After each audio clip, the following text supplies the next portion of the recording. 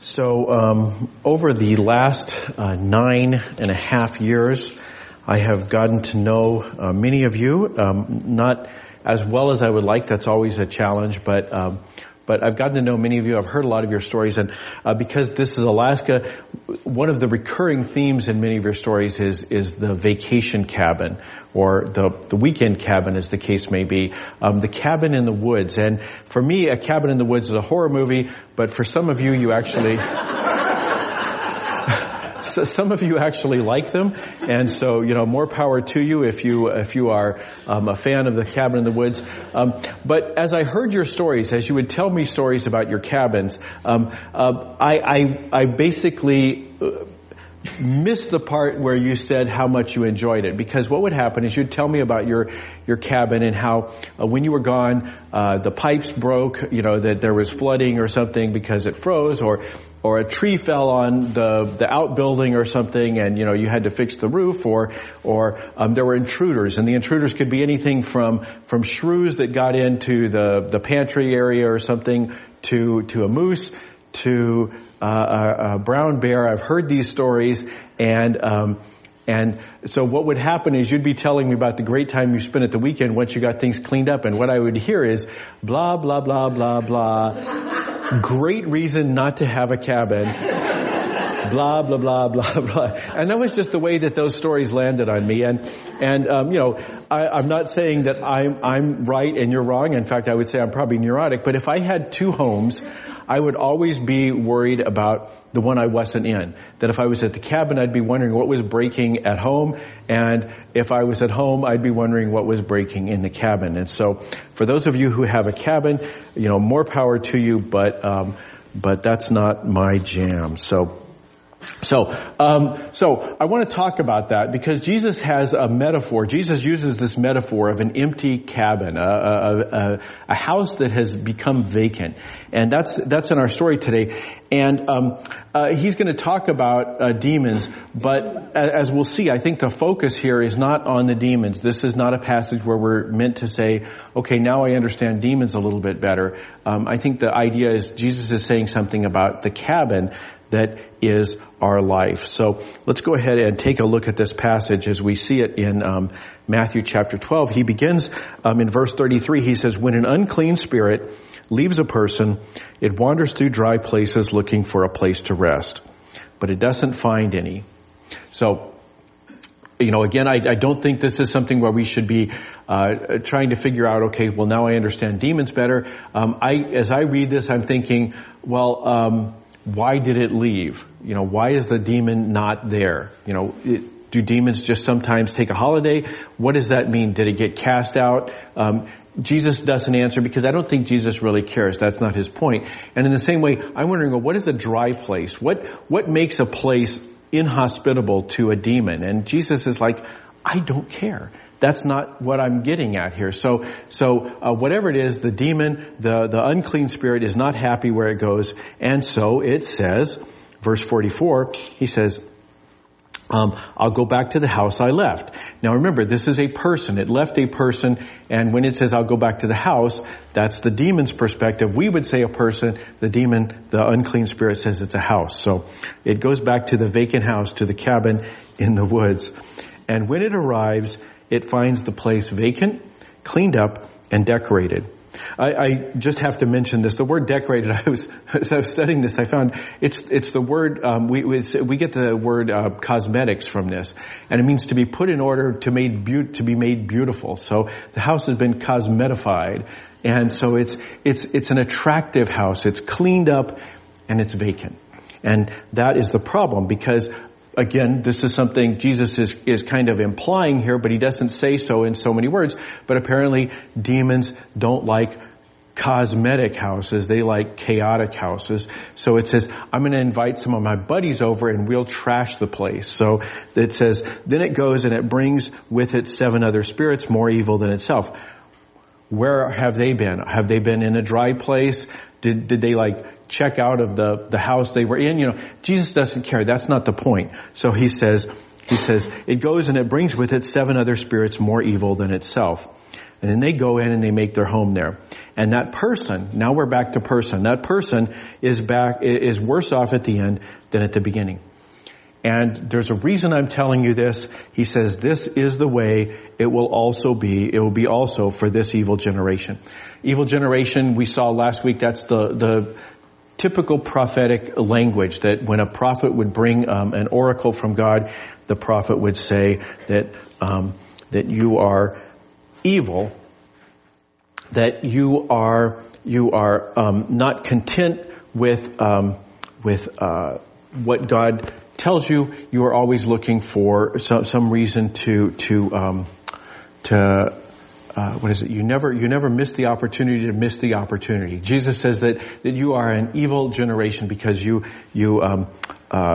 never miss an opportunity to miss an opportunity. So Jesus is using that kind of prophetic language here. And so he's saying that's what this will be like, that you'll be in the same situation as somebody who had a house and it got undemonified, whatever caused that to happen. And then, it was nice for a while, but then the demon came back. So that's the picture that Jesus has drawn here. And the question for us is what does that mean? What does it mean to be evil, or what does it mean to have a house that is in this situation? Because our concern is that we might be that evil generation that Jesus is talking about. So what is he getting at here? Well, he's talking about evil, and he's talking about the evil generation. So that brings us back to where we were at last week. And if you weren't here last week, you can listen online. But Jesus told us the problem last week was that evil generation had asked for a sign. They wanted some validation of what Jesus was doing. And Jesus said, you get the best sign of all. You get the sign everybody gets, which is the sign of the resurrection. We talked about that last week, and again, you can catch up online if you weren't part of that conversation. But that's the idea, is that you get the sign. But the sign is not what Jesus, the sign of the resurrection, to die on the cross and to be raised, is not by itself the important thing. It had a significance. It had a significance. It was significant, but only as a sign that what Jesus achieved was much greater than simply to die and be raised. The resurrection is the sign of what Jesus did, but it is not all that Jesus did. What Jesus mainly did is he reconnected us back to God. That there is this idea that humanity, because of sin, when sin entered the world, humanity and really the whole world was cut off from God.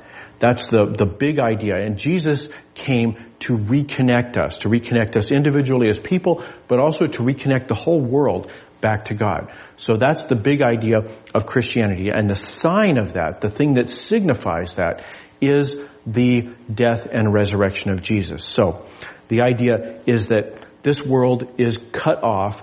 You and I were cut off from God. Now, Christians are sometimes asked, so if we believe that, does that mean we think that people who don't know Jesus are evil, that they can do no good? And the answer is, of course they can do good. And in fact, Jesus, in the passage we looked at last week, gave two examples. Jesus talked about the citizens of Nineveh who changed their hearts and lives, never knowing Jesus, not even evidently knowing much about God except what little they could pick up from Jonah.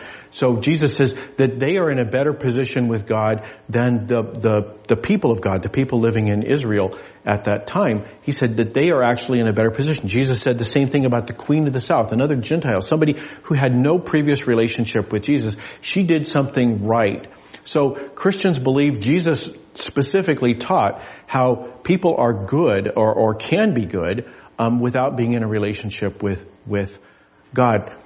But the reason for that is that we believe that even though the world has been cut off from God, is that God's goodness pervades the world. When we hear the seraphim singing to one another in Isaiah's prophecy, he says he heard the seraphim saying, "Holy, holy, holy is the Lord of heavenly forces. All the earth is filled with God's glory." That God's glory is spread abroad. But we are cut off from God. It's not that the world is as bad as it could possibly be. The house is vacant, but it's cleaned up and set in order. It's been beautified. So it's not that there is no goodness in the world.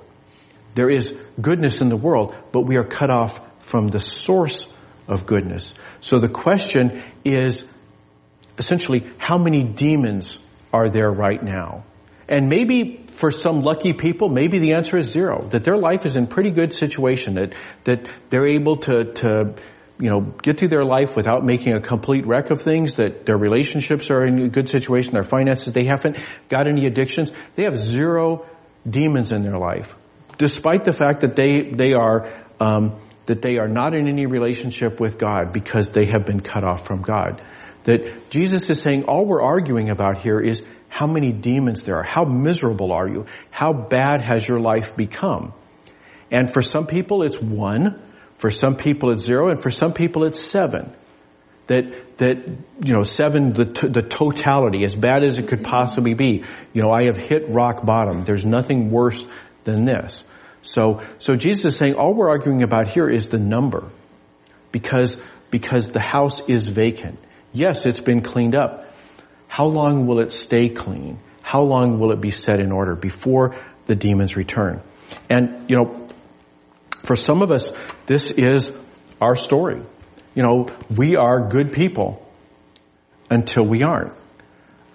As F. Scott Fitzgerald, some dude, Hemingway, one of those 20s people you read about in the Survey of American Literature. People go broke very slowly and then all at once. That not just with money, that in a lot of ways our house is clean and it's set in order right up to the point where the demons move back in and make a mess of things that are, and that was our first marriage or that was our finances. That was the job. That was our addiction, that we had it under control right up until we didn't have it under control. And so that's the picture that Jesus is drawing here, that he came to reconnect us to the source of goodness, the source of what he would call an abundant life. So that's the picture that Jesus is drawing. And what he achieved, the thing that Jesus actually did achieve, is to reconnect us to God so that we are in a place where we can be connected to God. We can have God move into us. And that's what we see as we read the New Testament. The Apostle Paul talks about if the Spirit of the one who raised Jesus from the dead, so who raised Jesus from the dead? God. If God's Spirit lives in you, then the same one, the one who raised Christ from the dead, that same one, will give life to your human bodies also. That you will find yourself to be as good as a house could be. Cleaned up, the pinnacle of being cleaned up, the pinnacle of being set in order. That you will have that situation. And you will also be protected from any squatters who want to move in and say, let's trash the place. That's the metaphor that Paul is drawing on, which is this same idea that Jesus talks about. The empty house needs an occupant. And if the Spirit of God moves in, then you're going to be in a better situation. In a different letter, this is actually Colossians, the text is wrong. So Colossians 1, the Apostle Paul says, God chose to make known among the Gentiles, so this is available to everybody regardless of their pedigree, the Queen of the South as well as the historic people of God, the Israelites, that God chose to make known among the Gentiles the riches of the glory of this mystery, which is Christ in you, that you can be that house with the Spirit of God living inside you, the Spirit of Christ living in you, and that is the hope of glory. And Jesus describes it this way. So he talks about the riches of the glory, the hope of glory, the riches of glory. What does he mean by that? He means you have no idea how good that house could be. That if you're saying, hey, it's not as bad as it could be, if you're saying, I've only got the one demon, it's the one little thing. And as long as I don't drive by her house, or, as long as I don't see that web page, or, as long as I don't go out with my friends, then everything's under control. If we think, I've got it pretty well under control. I'm white knuckling it through my life, and I'm gonna somehow get through this. Jesus is saying, you have no idea what you might be missing out on, how good that house could become. So, in John's biography, Jesus says, I'm the vine and you are the branches. If you remain in me and I in you, you will produce much fruit. Without me, you can't do anything. He says, ultimately, if you're a vacant house, it's only a question of time. How soon will the demon come back? And who will he bring with him? But if you remain in me and I in you, you will produce much fruit. You have no idea how good your life could be. Not just someday when you get to heaven, but right now. So, that is the picture that Jesus has drawn here. And he says, this is what I came to achieve. Yes, the cross and the resurrection are the sign that shows how I did it. But the what I did is to reconnect you back to God so that you can have someone living in your house to protect you from the things that make you miserable. So, that's the individual application, and really to some extent it's also the social application. If you think in terms of, I don't want to be the cranky pastor who points his finger and says, our society is going to the dogs. But, you know what, our society is going to the dogs. I think it's pretty easy to plot a chart and say that in a lot of ways, our society has peaked. Now, I would still rather have the medicine of next year than the medicine of 100 years ago. I'm okay with the idea that there is progress, but there's also a lot of trouble. Turn on your TV set. There is plenty of trouble in the world. And there's plenty of trouble in people's lives. If you look at social indicators in terms of things like divorce or drug addiction, suicide, domestic violence, there's a lot of ways that the metrics show that things are actually getting worse. And the reason I don't want to be that grumpy pastor who, wags a finger is because I don't think it's helpful. I don't think that that's the way that you change the society. I think in a lot of ways our society is like a cut flower sitting in a vase, and we've become disconnected from the God who made our society good. And, again, I'm not saying that it was ever a great society. That's a whole separate conversation. But if you think it's gotten worse, if you can look at metrics and say, well, it's certainly worse for these people, then you can say, okay, why is that? And I would argue that it has become cut loose, that we have a Christian heritage, but we're no longer a Christian society. And the way we become a Christian society is not by people like me wagging our finger at the people out there, but by all of us going out there and being houses that have God living in them, that are producing abundant fruit, that are showing to the Gentiles the riches of the glory of God. That is the way that Christians transformed the society, 1800 years ago, and it's the way they can do it again. Jesus says that this way. He says, "You are the light of the world. Let your light shine before others so that they may see your good works and praise your Father in heaven." So, the question for you is not, are you as bad as you could possibly be? The question is not how many demons you have in you. The question is God in you? Is God protecting you from the return of the demons? That's the big idea of Christianity. And if you're thinking to yourself, yeah, but I don't want to invite God into my house. Let me get my house in order. Let me sort things out. And then once things are kind of cleaned up and, cosmetified in my house, then I can invite God in. Well, if that is your thought, then let me invite you to pray the prayer of Saint Augustine. This is something he wrote in about 400 AD, so this is not a new thought. He said in this prayer, and let me invite you to pray, my soul is like a house, small for you to enter, but I pray you to enlarge it. It is in ruins, but I ask you to remake it. It contains much that you will not be pleased to see. This I know, and do not hide.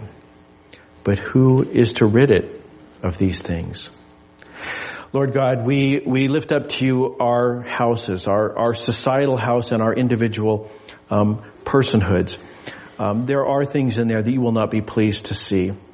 But we know that apart from you, as vacant houses, it's only a question of how soon and how bad they will be put into chaos. So we ask you, Lord, to enter into our house.